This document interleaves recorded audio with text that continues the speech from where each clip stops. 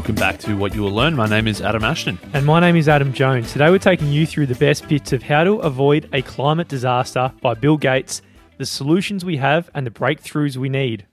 Big bad Bill Gates, one of the richest blokes in the world. Obviously everybody knows about him starting up Microsoft.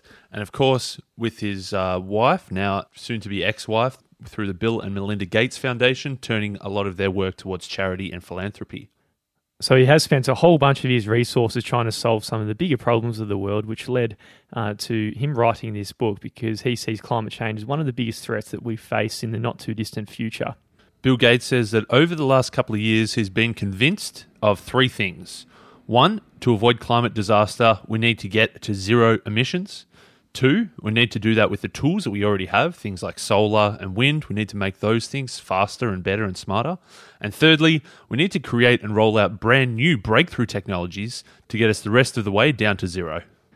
So in this episode, we're going to lay out the problem, explain why we need to get to zero emissions, outline why it's going to be so hard, and finally provide some possible solutions to the 5 biggest sectors that are causing the most emissions.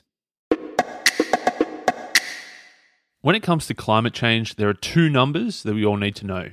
The first is 51 billion and the second is zero.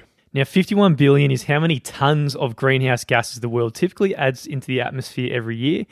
Mate, it's a pretty arbitrary number, but I know a million's a lot and a billion's 1,000 times more than a billion, and then 51 billion's a bloody lot. 51 times more than that, yeah. So we need to get from this ridiculously high number, and zero is what we need to aim for. So this is to stop warming and avoid the worst effects of climate change. And these effects are going to be very bad. And humans, we need to stop adding greenhouse gas emissions to the atmosphere. Simple as that. That sounds very difficult to get from 51 billion down to zero. And it sounds difficult because it is going to be difficult, quite simply. The world has never done anything quite this big. We've never taken on this massive challenge of getting from 51 billion every single year down towards zero every single year. It's such a big project that every country will need to change its way, and virtually every activity in modern life is going to change, from growing things to making things to getting around from place to place. All of those different activities are going to have to change. So a bit of context, how much change needs to happen. Quite recently, we had an event that did change the world. In 2020, we had the novel coronavirus spread around the world. Anyone who knew the history of pandemics wasn't too surprised, and Gates, he was probably one of these people because he called it out in a TED Talk a long time ago. Yeah, it was like 5 or 6 years ago. He said how vulnerable the whole world was to a pandemic like this spreading around the world.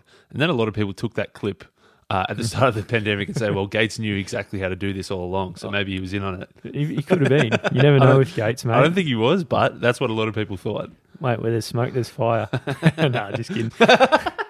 But the reduction, right? So out of all that, it felt like the world stopped, right? Yeah, everything stopped, yeah. No, everyone just stayed at home. No one was going around. No one was traveling from country to country. It definitely seemed like a big impact. Yeah, well, your Uber Eats emissions goes up, I'd say, but then your travel and work emissions and a whole bunch of other stuff goes down. But with all those reductions, you'd think, like my first guess would be, 20-30% reduction in emissions? Yeah. It's only 5%. So millions of people died, tens of millions of people were put out of work, and yet the only reduction in greenhouse gas emissions was 5%. And 5%, that's going from 51 down to like 48 or 49 billion, which is a step in the right direction, but it's nowhere near zero, obviously. And in fact, Gates says what's remarkable isn't how much emissions went down, but how little. If the whole world stopped, if there was no planes flying around, less people driving around, all the big infrastructure projects, it felt like were all put on hold, but emissions only dropped by 5%. So that just shows how much change we need to make to actually get towards 0%. We need all sorts of new seeds and innovations to let us people in the developed world get to zero emissions, but also make sure those in the poorest countries in the world can get access to electricity just so they don't have to suffer unnecessarily. Yeah, most certainly. We need to channel the world's passion and scientific IQ into developing the clean energy solutions we have now, but also to invent new ones so that we can stop adding greenhouse gas emissions to the atmosphere. So Bill, he admits that he's an imperfect messenger on climate change. He's calling it out, and rightly so. He's probably, he does have his big jet plane and flying around. He's probably munching on dirty burgers all the time, and he's up to all sorts of stuff, isn't he, old Bill? Well, it depends how deep into this sort of stuff you get, but You've gone pretty deep. There's been some videos going around about how well he knew Jeffrey Epstein, saying he didn't know him too well, but then it found out he did know him too well. Then Bill said he's never been on his plane. Turns out he did go on his plane. Maybe he went to one of his island retreats and got up to no good, but who knows? That's just rumours. Mate, when there's smoke, there's fire, I'm telling you. Who knows? Who knows? If apparently, you know. If you dig even deeper than that, there's I remember hearing once he's a reptile or something. Have you heard about that one? I have heard that he's one of those very few reptilians who have taken over the world, and also I heard he was spreading the injections, the vaccines is sort of part of his plot to control everybody in the whole world. To become reptiles? No, just to control everyone. Just implant some microchips. Well, if anyone's going to be implanting shit, it'd be your big billionaire elite, wouldn't it? You'd think so. But I guess more seriously what he's saying is that, look, he's flying around on a private jet. If he's gone to this massive climate change meeting with all the biggest leaders in the world, but he flew there on his private jet, it's a bit of a mixed message there, spewing out all those emissions into the air. But Bill says that he's trying to do what he can to offset all his carbon footprint. He's trying to invest in zero carbon tech. He's put more than $1 billion into researching the approaches that he hopes will get the world to zero emissions. Mate, there's quite a few imperfect messages. I'll be one of them. I had a conference I could speak at, not last year, the year before, and some people did it online, but I chose to fly in, mate. Talk about sustainability from Melbourne to Sydney. Acts like the big dog. If you're truly about your sustainability idea, then you probably just stay at home and not get those extra emissions in and taxis to the airport and whatnot.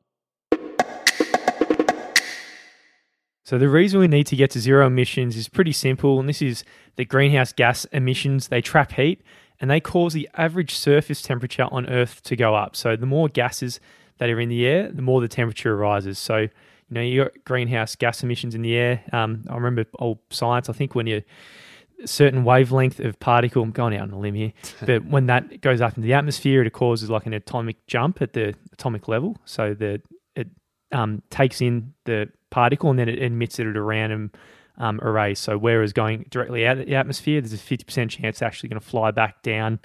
And there's certain elements and compounds that have this sort of wavelength where they have the atomic jump of the electron.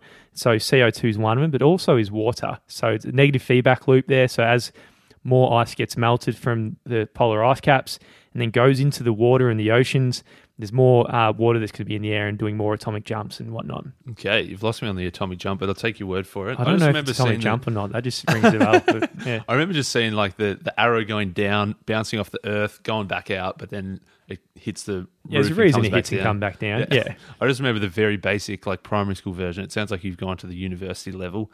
Another important thing about the greenhouse gases is that they stay in the air a bloody long time. So carbon that we spit out today, 1/5 of that is going to still be in the atmosphere in 10,000 years. So 20% of it is hanging around for 10,000 years. So that's a bloody long time. Yeah, it's a lot longer than we're going to be around here. Certainly. So it's a pretty simple equation. The more carbon dioxide we put in the air, the hotter it's going to get. The hotter it gets, it's harder for us to survive and much less thrive. I think that's a big part, is the thrive part. Like humans, we could probably cop it, and there's a book we're going to do later, The Precipice. Climate change might not be an extinction event for the humans, but it could be a very limiting factor on us thriving as a species going forward. We don't know exactly how much harm is going to be caused. There's all sorts of projections and scenarios that might eventuate. We can't be sure, but we do know that we do have every reason to worry, mainly because there's so much greenhouse gases going into the atmosphere. It's having so much effect so far for the last couple of decades or centuries. Plus, it just remains there for so long that projection-wise, it's not looking good. Yeah, so a difference between 1 or 2 degrees doesn't seem like a whole lot of trouble. Like right now in the middle of the winter, I'd almost click the box and say, hey, let's just warm it up 2 degrees. You'd rather go a bit warmer, yeah. But, that's a bit simplistic because the whole world changes in very big ways. Like during the last ice age, the global average temperature was just 6 degrees lower than it is today. And during the age of the dinosaurs, the average temp was just 4 degrees higher. And at that temperature, there was crocodiles living in the Arctic Circle. And in the Ice Age, there was ice everywhere. So that 10 degrees band changes the whole environment everywhere by a factor of, say, 100% almost. Yeah, I think one of the graphs in this book Bill was talking about, I think we've already got to 1 degree, haven't we, in terms of average temperature across the world. And then a lot of the scenarios are predicated on this average of 2 degrees increase, which is where a lot of the bad shit's going to start really ramping up. So all this extra heat causes variations in the climate change. We can predict broad trends, like there will be more hot days or the sea level will go up, but we can't blame climate change for any specific events. So say the bushfires in Australia, which was late 2019, I think, you can't say climate change caused that event. So that's probably factually wrong, because there could have been just a lower variance of what the bushfires were, and that'd probably be right. So you can't say one specific event is caused by climate change. But what you can say is that having climate change increases the odds of things like this happening. So it increases the chances of wild hurricanes happening. It probably increases both the number and the intensity of things like this happening, or things like the bushfires. As you say, you can't say this bushfire was caused by climate change, but you can say that the odds of having bushfires has increased. And what else do we know? So for one thing, when it does hit us, there's going to be a lot more hot days, and not everyone's going to suffer from more hotter and humid days. People probably close to the equator are going to real cop it where it's already too hot. And there'll be other parts of the earth where it raises and it's not going to be too much of a comparative issue to what it is now. The hotter climate, as we did say, could lead to more frequent and more destructive wildfires. So in California, for example, since the 1970s, the occurrence of wildfires has actually gone up 5 times. And also the fire season is getting longer and getting more dangerous because of the extra warmth that's sort of sucking the moisture out of the trees. It's making the forest drier and therefore more vulnerable to wildfires. So there's a whole range of different climatic events that's going to happen, but the obvious one that we all hear about is how the sea level rise is going to happen. And this is partly because the polar ice is melting, and partly it's because seawater, it actually expands as it gets warmer. So although the rise of a few feet by, the year 2100, again, that doesn't seem like too much, but the rising tide will affect some places a lot more than others. So obviously some of the island nations are going to be disproportionately impacted. There were 2 young fish swimming along. They happened to run into an older fish who was swimming the other way. He nods at the young whippersnappers and says, "Morning, boys, how's the water?" The 2 young fish swim for a little bit and look to each other and say, "What the hell's water?" Yeah, well, if you're in water all day, then you don't know what it is. And the point of this story is that the most obvious, ubiquitous, and important realities are often the ones that are hardest to see and talk about. They're just too close to the eye that you can't see it. And fossil fuels are a bit like that. They're so pervasive that it can be hard to grasp all the ways in which we really need them and the ways that greenhouse gases really help our lives. I really like that story or that analogy. It was a David Foster Wallace thing. This is water, but I don't know. In case it's stretching a little bit to apply it to this, but I guess he can sort of shoehorn a little bit and it works, because he's saying that it's just all around us and we often can't even tell. Like, let's just think about this morning. If you brushed your teeth, then the toothbrush was probably contained plastic, which is made from petroleum, which is a fossil fuel. If you ate your breakfast, your toast and your cereal, it was grown with fertilizer, which releases greenhouse gas emissions. If they were harvested by a tractor, it was made of steel. It was probably run by petrol or gas or some kind of other thing, which is releasing carbon. If you had a burger for lunch, obviously raising that beef, the cows are going to fart and burp and take dumps that is going to release methane. And also whatever went into that bun that you were eating as well was also grown with fertilizer. Yeah, so it's for breakfast. You might have had a bit of meat in there. I don't know if you had a bit. But maybe not a burger. You may have had egg and bacon burger or something. And as you're getting ready for work, you get your clothes on and they might contain cotton and, again, fertilizer, and they're harvested, or polyester made from petroleum. If you got a car on the way to work, then you might have had a gas or petrol-powered car, which obviously has emissions. But if you took an electric vehicle, that's also got a lot of emissions, because how you power your car, if you're using the electricity grid, that's got a lot of fossil fuels in it. So places like Melbourne, we've got one of the dirtiest electricity grids in the world, so it's probably worse than the actual petrol cars in many ways. If you took the train, it went along tracks made of steel and tunnels made using cement, which again is made by fossil fuels, and the carbon is the byproduct. If you live in an apartment building, it's going to be surrounded by cement. If it's made from wood, the lumber that was cut and trimmed was using some kind of gas-powered machine that was made of steel that was used to chop it down. If you're using aircon or heating, then that's using a fair amount of energy just to change the temperature of your room. In other words, fossil fuels are absolutely everywhere. Absolutely. Like our young little fish, not knowing that just swimming in the ocean, fossil fuels are everywhere you look. Anything you look at, it was created using fossil fuels. And it's just the truth that these fossil fuels help raise the standard of living, which is going up around the world, particularly in the developing countries. There's a rising demand for cars, roads, buildings, refrigerators, computers, and air conditioners. And as a result of this standard in living, the amount of energy used per person is just going in one direction, that's upwards. Also, with projections of the population around the world set to reach 10 billion before the end of the century, that's a big jump. That's like an extra 40% of the world's population. If there's 40% more people, that means there's 40% more energy required. That means there's 40% more food required. All these things are heading in the direction of more and more emissions. And it'll be immoral and impractical for us to just stay here with our air-conditioned rooms and our nice clothes and eating whatever food we want around the world to try and stop the people on other parts of the world climb the economic ladder and improve their standard of living. We can't expect poor people to stay poor because rich countries are emitting too many greenhouse gas emissions. Instead, we need to make the low-income people climb the ladder without making climate change worse somehow. So there's a lot of issues, but thankfully there's a couple of things we can do about it. One path is adaptation. So that's trying to minimize the impact of the changes that are already here and the things that we know are coming.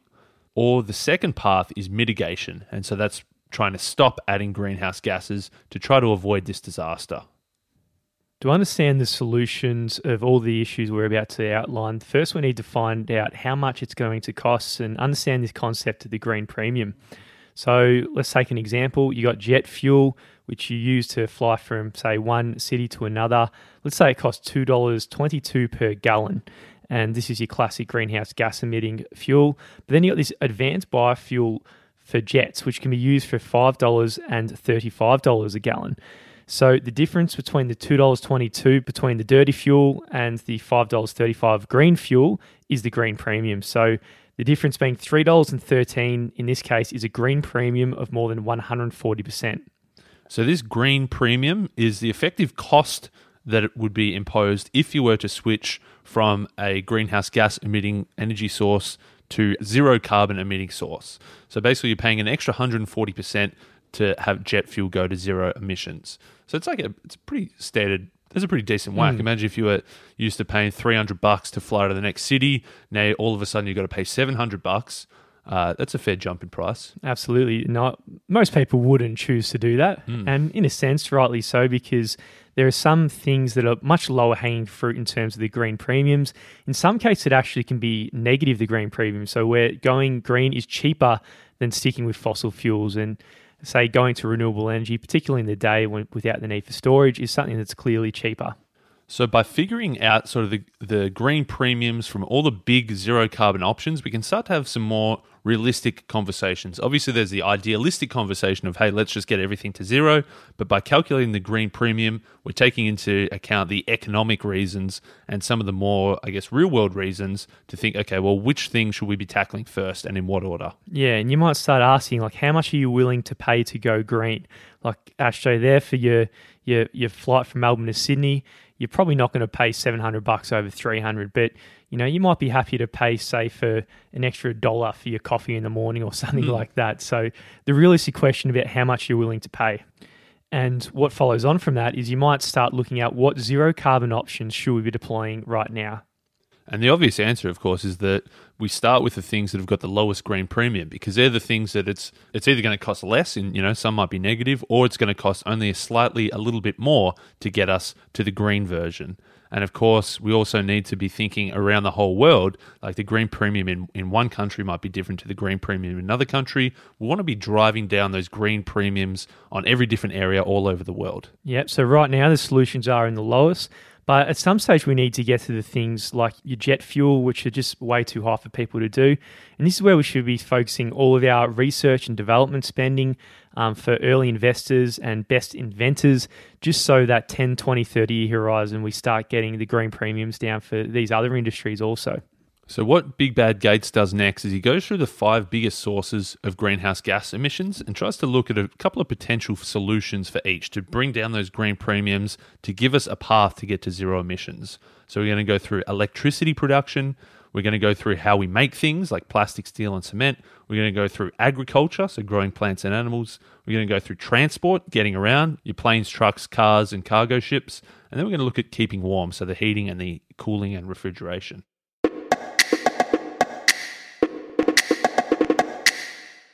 The first emitting sector we'll look at is electricity. So how we plug in, we need to look at. And this is 27% of the 51 billion tonnes of greenhouse gas emissions each year. We're in love with electricity. He says that again, similar to those fish in the water. We don't even realise how much we're using it. The constant street lights, the air conditioners, the computers, the TVs that always work. You flick a switch and the light comes on. It's incredible how much electricity is flowing around, and we often don't even realise it. The only time we do is if there's a big storm that comes through and your electricity gets knocked out for a night. That's when you realise how important electricity is. Did that happen to you last week? No, there was a big storm here, but I survived it, yeah. Yeah, same here. It is magical if you think about it. You can just simply turn a switch and pretty much anyone in a well-off country, the lights just magically appear on, and it costs almost nothing. Like a 40-watt light bulb turned on for an hour costs you about half a cent. So it's free, essentially. I remember my parents are always into me about turning lights off. Next time I'm mate. just going to say half a cent. I'll give you half a cent to keep it on for the next hour. Yeah. In fact, I'll give one more personal story. There was one time upstairs, I left the light on, and Mum was very pissed off. So she went upstairs to turn the light off, and on the way upstairs, tripped and broke her toe. So she's saying it's my fault because I left the light on that she broke her toe. So message out there: turn the light off. Turn the light off if you want to save 1 cent. Really, if you want to save 1 cent or a broken toe, then turn the light off. So electricity has been found it is 200 times more affordable in 2000 than the year 1900. And the US, it spends only 2% of its GDP on electricity, so it's an amazingly low number. And it's probably similar in Australia. So the amount of political airtime electricity gets, it's as a fraction of what our overall costs are. It's not a hell of a lot. And it's important to note that we are speaking from a position of privilege where we flick the switch and the lights come on. Gates says that in sub-Saharan Africa, less than half of the population has this kind of reliable electricity. So less than half of the population is able to access electricity in the same way we do. He says that a simple task for us, like charging your phone, you reach over, plug it in, and it charges in a couple of hours. For somebody in sub-Saharan Africa, they have to walk to the local store and then have to pay a fair whack of their weekly salary just to go to the store to plug it in to charge their phone because they don't have access to this sort of thing at home. And of course, the goal is to get everybody to have access to this same sort of thing. So when we're bringing people in those positions into using more electricity, if we're doing it the way we're currently doing it, that means a lot more greenhouse gas emissions. So it's a big challenge to change all of our electricity grids to become green. But the good news is that we can eliminate most emissions from electricity with just a small green premium, right? So we're paying it only a tiny bit extra. So the premium in this case is the additional cost of getting all of our power from non-emitting sources, including wind, solar, nuclear power, and coal and natural gas-fired plants if their plants are equipped with the carbon capture kind of storage mechanisms. Yeah, he's saying electricity is so cheap because fossil fuels are so cheap, but actually a lot of these things, like wind and solar, a lot of the times it's actually cheaper to use those things. So that's why the green premium on electricity is so low. So oil and coal and greenhouse gas emitting electricity, they seem so cheap is because 1/3 of the costs are due to the upfront capital expenditure. And, a lot of people don't take that into account when looking at the life cycle costs. And also you don't take into account the externalities. Correct. Of, when they're emitting stuff, there's a cost that comes with that as well that isn't captured in the price. And sun and wind have the obvious problems that they're intermittent sources, meaning they don't generate electricity 24 hours of the day like your base load generating coal would. And we don't want power just every now and then when the sun's shining or the wind's blowing. We want it all of the time. So if solar and wind represent a big part of our electricity mix and we want to avoid outages, we need to find options when the sun isn't shining and the wind isn't blowing. So we need to store this excess energy in batteries, and this is where all the innovation we need to take place and for the green premium to reduce so it can be competitive or even better than fossil fuels. So that was electricity. There's some obvious paths there, obvious but not easy. So there's ways that we need to get some storage and we need to solve some of those other big problems. The next big thing we're going to look at is how we make things. So making things is 31% of our 51 billion tonnes per year. So if you picture yourself, say you're in Melbourne, you drive across the Westgate Bridge, or if you're in San Fran, you're driving across the Golden Gate Bridge, they're engineering masterpieces. They're miracles that you can take enormous amounts of heavy vehicles across that bridge every single day and it doesn't fall down, which is pretty much every time you drive across that, you're thanking who are these engineering geniuses. But of course, they were built using concrete and steel. Yeah, you don't have to look hard to see the miracles that concrete and steel are providing all around you. It's rust resistant, rot proof, non-flammable, and this is why it's part of most buildings, right? So if you look at a city, it's just everywhere. It's an absolute concrete jungle. And even if you think of hydropower, which is a good non-emitting way to get electricity, well, you actually need a bit of concrete and steel to build those dams. So concrete and steel is a little bit like electricity. We're simply just not going to give them up. If anything, we're going to need a lot more of these materials as the world's population grows and get richer. So the issue is just fundamentally in the chemical reaction of both. So if you get steel, you need to separate oxygen from the iron and add a tiny bit of carbon. So use actually coal to get the iron oxide, strip off the oxide, and with that, you can have CO2. With cement, it's a similar chemical reaction where you're using heat to get the limestone and change the limestone into clinker. So in both cases, there's greenhouse gas emissions, a minimal theoretical limit no matter what you do. And there are some options like green steel using things like hydrogen or geopolymer cements and fly ash and all these sorts of things, but they're a little while away still and they're nowhere near the green premium where we need them to be. And of course, you've also got cross-laminated timber, which is something the industry I'm in actually. And this is the only material that can really replace concrete and steel for mid-rise to high-rise buildings above 10 stories high and can completely replace them out. So making our steel, our concrete, our plastic, all these things that we need is 31% of our annual emissions. Big Bill, he's got some solutions here. He says one solution is we need to electrify every process possible. He says that's going to take a lot of innovation. He says we can also get that electricity from a power grid that's been decarbonised, which is going to require a lot of innovation. We can use carbon capture to absorb the remaining emissions. Again, a lot of innovation. Or we can use materials more efficiently. And guess what? Lots of innovation required. So these are all things that we have to do. But as Big Bad Bill is saying, we're going to need a lot of innovation. We're going to need a few geniuses trying to work out how to do these in a non-carbon emitting way. Next up, we're looking at how we grow things. And this is 19% of the world's greenhouse gas emissions. And this is not just carbon dioxide. We're also emitting things like methane and nitrous oxide, which are equivalent of more than 7 billion tonnes of CO2. So unless we do something to curb these emissions, this number is just going to keep going up as we continue to feed the global population as they're changing their diets as the world is getting richer. Bill, I think he enjoyed writing this chapter. He was like a little bit of a kid. He got to say fart and burp a lot and poo. He was saying that there's a billion cattle in the world that are raised for beef and dairy every year, and those billion cattle eating lots of grass through their 4 stomachs. They're making a lot of methane that they're burping out or farting out. Also, their turds decompose and release a lot of greenhouse gases. He's saying that all these things are just like adding more and more and more. It's not just cows, obviously pigs, chickens, all these things are putting massive amounts of emissions. He says just cow burps alone is 4% of the annual emissions. There's some substitutes out there for animal meat. Like I had a Lord of the Fries burger accidentally a couple of months back, and I was blown away by how tasty the burger was. Oh, really? It was completely vegetarian or vegan, one of the two, I'm not sure. But if you go down the route... it's vegan, yeah. Is it full? I think so, yeah. Wow. But if you go down the route of artificial meats, they come with a serious hefty green premium. I think it's a couple of grand for one burger. But having said that, the cost curves of these are coming down. If I think back to our episode on The Future is Faster Than You Think by Peter Diamandis and Stephen Kotler.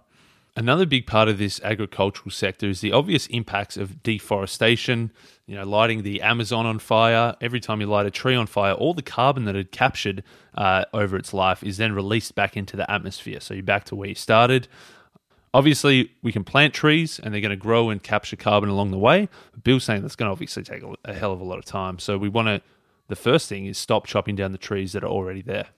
So the solutions for growing things is simply eat less meat or eat the substitutes.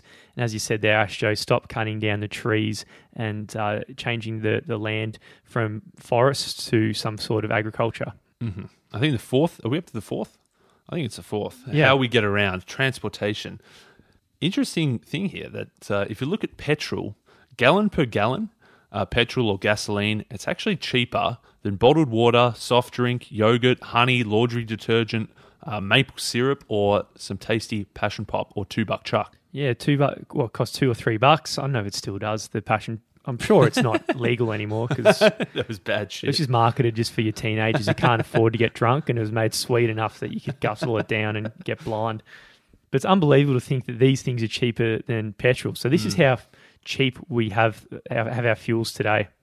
And because it's so cheap, it's going to be hard to move away from it. If you just think that petrol, it's got more power in it than dynamite, plus it's cheaper than bottled water or yogurt, it's no surprise that we're using it the way we are. So it's a pretty amazing material, but for us to wean ourselves off this, like a few of them, we need to start electrifying all of our transport. So we need electricity to run all the vehicles we can, and alongside that, electrify the grid with green and renewable energy, so then we're pumping renewables through our whole system. The fifth one that we want to talk about is how we keep cool and how we stay warm. So your heating, your cooling, your refrigeration, these things add up to 7% of our annual emissions. So the worldwide electricity demand for cooling and heating is going to triple by 2050. And at that point, air conditioning will consume more electricity than just China or India themselves. That's a hell of a lot of electricity just for this one source.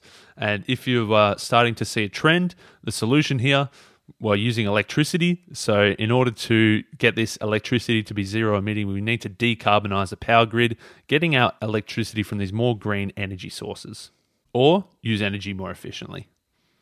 So our task is simple. We've got currently 51 billion tons of greenhouse gases that we're emitting every year, and we need to get it down to zero. So it's simple. It's not necessarily I was wondering easy. where you're going to put the disclaimer on simple. There's a difference between simple and easy. Simple is saying, look, this is what we got to do. Easy, it's not necessarily easy. It's definitely going to be very, very hard to get there. Yeah, it's very difficult, mate. If you're just a human being on this planet, everything you do is emitting greenhouse gas emissions. So we need to be somewhat methodical. We need to be somewhat methodical. Yeah, that's right. That's how you pronounce it. And about what we choose. So the things with the lowest green premium is where we need to start. So don't worry about getting your $700 flight to Sydney or a different city when you can get a $300 one. You might just look at the things with the lowest green premium and the lowest bang for buck and just load up on those areas. And then over time, we can get the higher and higher fruit up the tree.